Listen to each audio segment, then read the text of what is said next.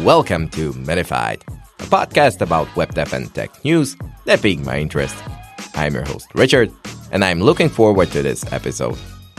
The creator of the famous React query library has prepared a new goodie for all of us called Tanstack Router. This library is currently in beta, which means that part of the documentation is still, non-existent. Anyway, from the pieces we do have, we can say that it looks pretty cool. Okay, let's start from the basics. Tanstack Router is a routing library for React, Vue, and Svelte that is highly inspired by a well-known routing solution from Next.js or React Router DOM, plus it promises a few cherries on the top. When it comes to comparison to probably its main competitor, React Router DOM, Tanstack provides some really cool features like automatic route prefetching, type-safe path parameters validation and custom serialization, asynchronous route elements, custom dev tools, and many, many more. Custom serialization is an especially interesting feature which could technically let you save a blob in a URL address. There are still some missing features like SSR support, but hey, this is just a beta. One of the most promising features seems to be the router's search parameters, which should support schemas, validation, full type safety, and pre- and post manipulation. Tanstack tries to utilize search parameters as much as possible, which is good because having the state of your app represented through URL means users can just grab the web page link and share it with ease. Custom serialization and deserialization leave plenty of space for creativity. You could save your app state in a URL as a binary string or JSON if you really want to. For a more in-depth overview, we will have to wait until the documentation will be a bit more polished. There are a few very promising features like auto prefetching, route elements, or caching that we will cover as soon as possible, so stay tuned. If you found Tanstack Router interesting, I highly encourage you to check out its documentation for more information. As usual, the link will be in the description of the episode.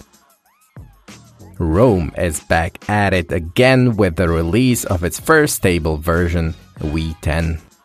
If you think you have heard of Rome a long time ago and then didn't for quite some time, you would be correct. Rome was announced around 2 years ago, and 1 year into its development, the team decided to go back to the beginning and rewrite the whole thing from scratch, from JavaScript to Rust. This obviously caused a delay, but let's hope it's going to be worth it, and let's take a look at what Rome can do for you today.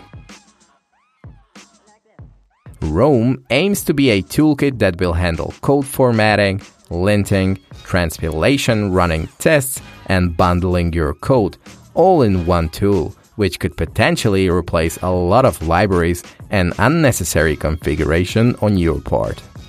This release includes a formatter, a linter, and that's it. It's a good start though if you imagine the scope of the things it wants to cover in the future. The upside is that the tools they have now support JavaScript and TypeScript, require minimal configuration, and come with descriptive diagnostics. Rome's formatter is inspired by Prettier, one of the most popular code formatters out there, so if you decide to migrate, it shouldn't be a hassle. And for the linter, what they have is a recommended rule set that follows community standards and strives to be actionable and helpful. That is a lot of pretty vague statements, but if you scroll through the rules they support, the list seems pretty exhaustive. Let's take a look into the future that has been teased by the Rome team multiple times already. As we mentioned earlier, this toolkit wants to do so much more than just linting and formatting, and that would be so awesome. The team makes a really good point about the web development ecosystem offering a plethora of tools for various tasks you need when writing JavaScript or TypeScript code. And that's the problem, right there. The more options you have, the more time you spend researching, configuring, maintaining, and scaling them. Wouldn't it be cool to have just one dependency-free tool that can do it all? Well, it sure would. The advantages to this are numerous, and on top of that, Roam aims to be super efficient in all the things it does.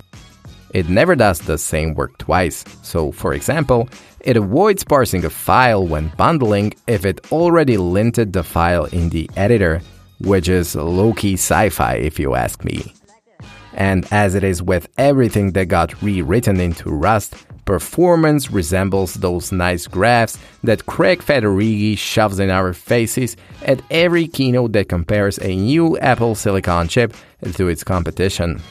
Hopefully we'll get to see more of what Roam has to offer in the upcoming year, and I can't help myself but use the oldest joke in the book when I say we understand that, because Roam wasn't built in a day. If you are developing React Native applications, Expo looks like the way to go now more than ever before. In the new SDK version 47, the Expo team brings us even closer to a better mobile experience, both for the developers and for the users. Starting from the Expo modules API version 1.0, developers are now able to build libraries for Expo and React Native apps, leveraging Swift and Kotlin built on JSI. This will definitely reduce headaches for a lot of developers while bringing us closer to the so-called sweet API spot. On top of that, writing a new module with Expo modules provides support for the new React Native rendering engine Fabric out of the box. Developers also don't need to worry about writing any C++ code. The Expo team already converted their libraries to Fabric, so we get a new Expo AV, Expo Camera, and Expo Linear Gradient. It's important to note that there are still some Vue-based libraries without support for Fabric that are in the pipeline for the future.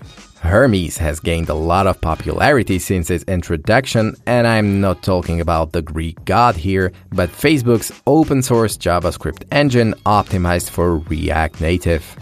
Hermes is now available in Expo Go for iOS, and Hermes Inspector can now also be opened directly from the development menu within Expo Go and development builds. Developers don't need to install Flipper SDK or use the Flipper desktop app. Starting from the Expo version 48, Hermes will be enabled by default, which is great news, because Hermes brings us faster startup time and much less memory consumption. The most exciting news here is the beta release of file system-based routing with Expo Router. I know what you're thinking.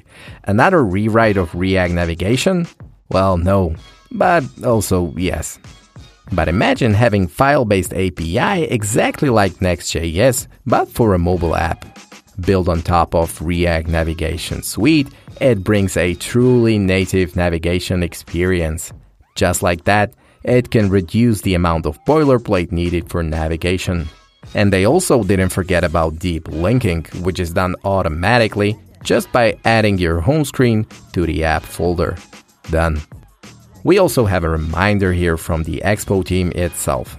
Starting from January 2023, the classic builds that are done via Expo build command will be sunsetted. The Expo team suggests either using their hosted EAS build or building on your own hardware. There are still 2 months left to stop Expo Y2K, guys. Don't forget it.